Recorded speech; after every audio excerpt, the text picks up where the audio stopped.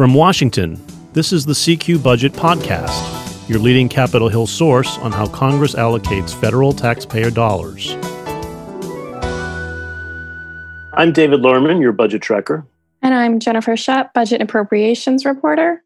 And we wanted to talk this week about yet another victim of the COVID-19 pandemic, but a victim that's getting little attention, we think, and that is the health of the Social Security and Medicare trust funds. Because I did some reporting on this recently, and no one knows exactly the size of the impact, but the trust funds, of course, are already in ill health, but they're now going to get sicker because of the coronavirus. And that's because the economic recession that was triggered by the pandemic means a drop in payroll tax revenues that finance the trust funds.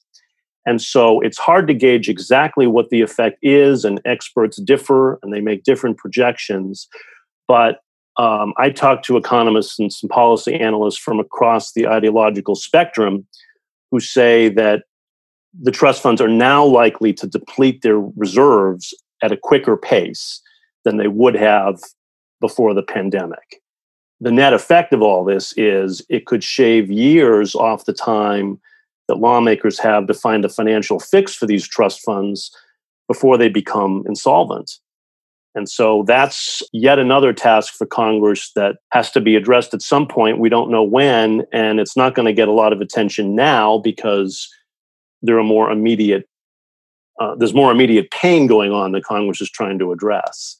And I think one of the important things to point out here, David, is that while there's a lot of uncertainty about the sort of financial health of the Social Security and Medicare trust funds, we're not talking about a situation where they run out of funding in the next year or two. So this is something, depending on which sort of analysis you're looking at, that Congress does have a few years to address. Right. There is still time. But what the experts will tell you is the longer you wait, the harder this problem is to solve. Let me just run through a few of the numbers because I think it's interesting and sort of telling about what they're facing here. Because, right now it sounds like we still have a lot of time because the annual report from the Board of Trustees that manages Social Security and Medicare, they issued their annual report in April. And that forecast said that the combined Social Security trust funds would be depleted not until 2035, which sounds like, a long time away. And even then, if we went to 2035 and did nothing, there would still be Social Security benefits, but people would get only about 79% of their promised benefits. So it's not like the whole program goes away, but there would start having to be benefit cuts. But so you think, well, you have till 2035, that's plenty of time to deal with it. But what they said at the time they made their forecast was they hadn't taken account of the pandemic, and that rosy forecast was done before this pandemic hit, and that there just was too much uncertainty at the time to accurately predict what the effect would be given the economic recession. So I went to the Bipartisan Policy Center, who came up with their own forecast that tried to assess what the effect would be considering the pandemic.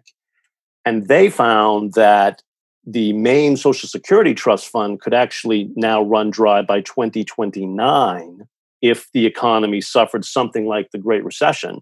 So that's considerably quicker here. That's within 8 or 9 years from now.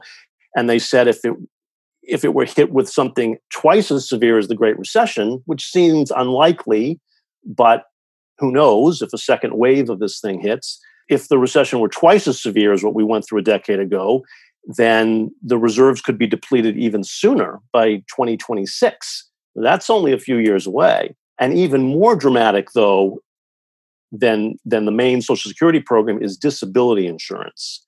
And that's what kind of surprised me, Jen, because the disability insurance trust fund is not projected to go bust until 2065. That's decades away. So you'd think there's plenty of time for that program. But actually, the pandemic has a much more severe impact on disability insurance reserves. And the Bipartisan Policy Center said that fund could be depleted by 2024 if we were hit with something like the Great Recession from this. So that's only a few years away. And the reason for that, I was told, is that the reserve is so much smaller in disability insurance that there's very little margin for error here, and that there's very little in the reserve fund for disability to pay out benefits. So even a small effect in disability insurance can really drain revenues quickly. So that was kind of striking to me. And can we talk a little bit about why these forecasts are so uncertain? I mean, there's a lot of economists right now who really don't know the full economic impact of the coronavirus pandemic. There's a lot of questions about whether or not we'll see a V-shaped recovery, a U-shaped recovery, potentially a W-shaped recovery, or something that we can't even compare to a letter from the alphabet. And so, how are all of these uncertainties around coronavirus infection rates, its impact on unemployment, and its impact on the economy in the next few months, how is all of that impacting these various forecasts about the trust funds for Social Security and Medicare? Yeah, that's exactly why this is so hard to forecast. There's too many unknowns here. There's too many variables at play. I mean, on the one hand, the economic shutdown means loss of jobs, which means much lower payroll tax revenue to support the trust funds. And you've also got very low interest rates, which means there's less interest income that the funds are taking in. So those combine to say there's going to be a dramatic drop in reserves. On the other hand, I hate to put this in crass terms, but a lot of people are dying. And an increased death toll means there's a lot fewer benefits that have to be paid out. So that's actually a cost savings. And, some people may decide to work longer because if they've been spending the recession here drawing down their 401ks to weather this thing, they may decide they're going to have to work longer hours in the future. And that means the reserves will increase a little bit. And plus, we have to assess the effect Congress has had, because they've now passed roughly $3 trillion in economic relief. That helps too. That helps shore up the economy, which will help shore up these reserves to some extent. To what extent, we don't know. But all of those factors combine to make this a very tricky picture to really figure out. So, David, what exactly is Congress thinking about doing, if anything, right now? There's a lot of other issues they're planning or trying to tackle. There's additional COVID-19 legislation. There's the annual appropriations process, which is, $1.4 trillion in spending. There's trying to address policing issues and systemic racism throughout the country. And then, of course, it's an election year as well. So there's a lot of other sort of more pressing timeline issues in the forefront for lawmakers right now. So is this something that's being discussed on the Hill? And if so, to what degree? Yeah, that's why, Jen, we're not likely to see much happen on this. There's just too much going on. There's too much that's urgent, that's going to consume all the time and energy. There is a bill. John Larson, the Democrat from Connecticut, is on the Ways and Means Committee, has a bill that would shore up the Social Security Trust Fund by increasing taxes on it and trying to shore up benefits at the same time. It's complicated, but I mean, does anyone really think in an election year with all this, that bill is going to become law anytime soon? No, and there's going to be too much opposition to it. There's also legislation in both the House and Senate that calls for creating these so-called rescue committees that would just be used to recommend a financial fix for these trust funds. But I don't think anyone expects those to get far either, because then if they invest in that and they come back with recommendations that say you got to increase taxes or you got to cut benefits, they're not really going to want to do it. And at the same time, analysts told me, interest rates are so low right now that it's even easier to borrow money. And so that's why the betting right now is that the most likely outcome here is that Congress is going to borrow more money to fix the revenue shortfall from these trust funds. You don't say. That seems to be the most likely thing. And as I say, we still have a few years to wait. And so they don't have to do this right now.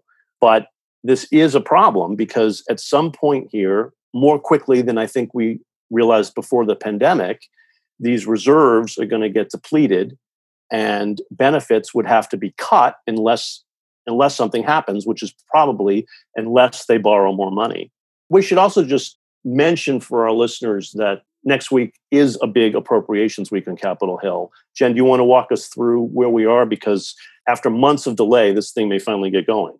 Right. So, well, get going in the House. There's still a lot of uncertainty about the Senate schedule, whether or not we will be able to get markups in that chamber. But the House is scheduled to sort of jump in the deep end in July. And next week, the House Appropriations Committee is planning to mark up all dozen of its annual funding bills in subcommittee, and then have about 5 go through full committee. And then we're going to see them come back in the next week at a pretty similar pace.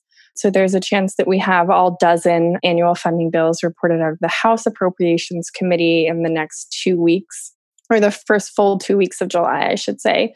And then after that, it's going to be House floor action, most likely through a structured rule. I personally really love open rules when we get kind of that Wild West style of debate on the House floor on these spending levels and policy, but that's really unlikely given the political and policy dynamics right now and the fact it is an election year. So we're most likely in that situation where there'll be a structured rule on the House floor where any member can offer amendments to the Rules Committee, and then the Rules Committee will determine which amendments go through to floor debate, sort of filtering out any that could be particularly problematic for Democrats, particularly moderate Democrats, to take votes on this year. That pretty much wraps up July in the House. And then over in the Senate, talks are continuing between Chairman Richard Shelby and Ranking Member Patrick Leahy, but they really are continuing that standstill where Democrats want amendment debate in the committee on issues addressing COVID-19 spending and social justice issues. And, because those amendments would address how the government uses its discretionary funding, Democrats really feel like that's the appropriate venue to debate this. Republicans say that those would essentially be poison pill amendments and that they would sort of remove the bipartisanship from committee. So that standstill remains. Yeah, things have really broken down in the Senate. The partisan tensions seem to be increasing. And so that's on hold. But the House, the Democratic majority, is going to try to just ram through all their spending bills this coming month. It's going to be hot and heavy. But of course, these are partisan bills, right? So these aren't going to get that far. Well, yes, but we should point out that that's whether or not Democrats are in control of the House or Republicans are in the majority in the House. This is the way the House Appropriations Committee tends to operate. When Republicans were in control, they wrote their dream bills, their kind of ideal spending levels and policy. They didn't get much Democratic support. When Democrats took over in the House, they did something similar with their favored legislation issues on the appropriations process.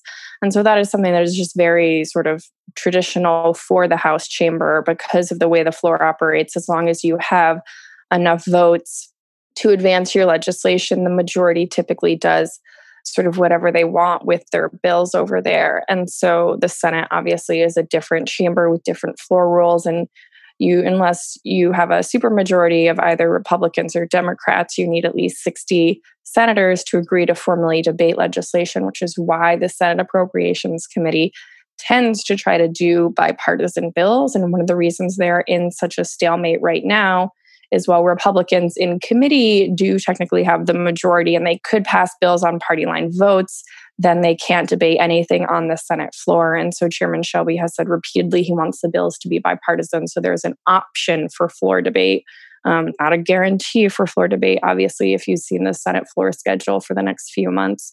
And so that's very much where we're at right now. That does it for us today. If you have any questions or comments about our podcast, we'd love to hear from you. You can always drop us an email. The address is cqpodcast, one word, at cqrollcall.com. The CQ Budget Podcast is produced by CQ Roll Call, a leader in nonpartisan political and policy news and analysis for more than 70 years. CQ Roll Call is part of Fiscal Note, a global technology and media company. Thank you all for listening. I'm David Lerman, your budget tracker. And I'm Jennifer Shutt, budget and appropriations reporter. You can always stay up to date by subscribing to the CQ Budget newsletter. Be sure to subscribe to this podcast. You can find us on Apple, Spotify, Stitcher, NPR One, or just Google the phrase CQ Budget Podcast. And we'll be back next week.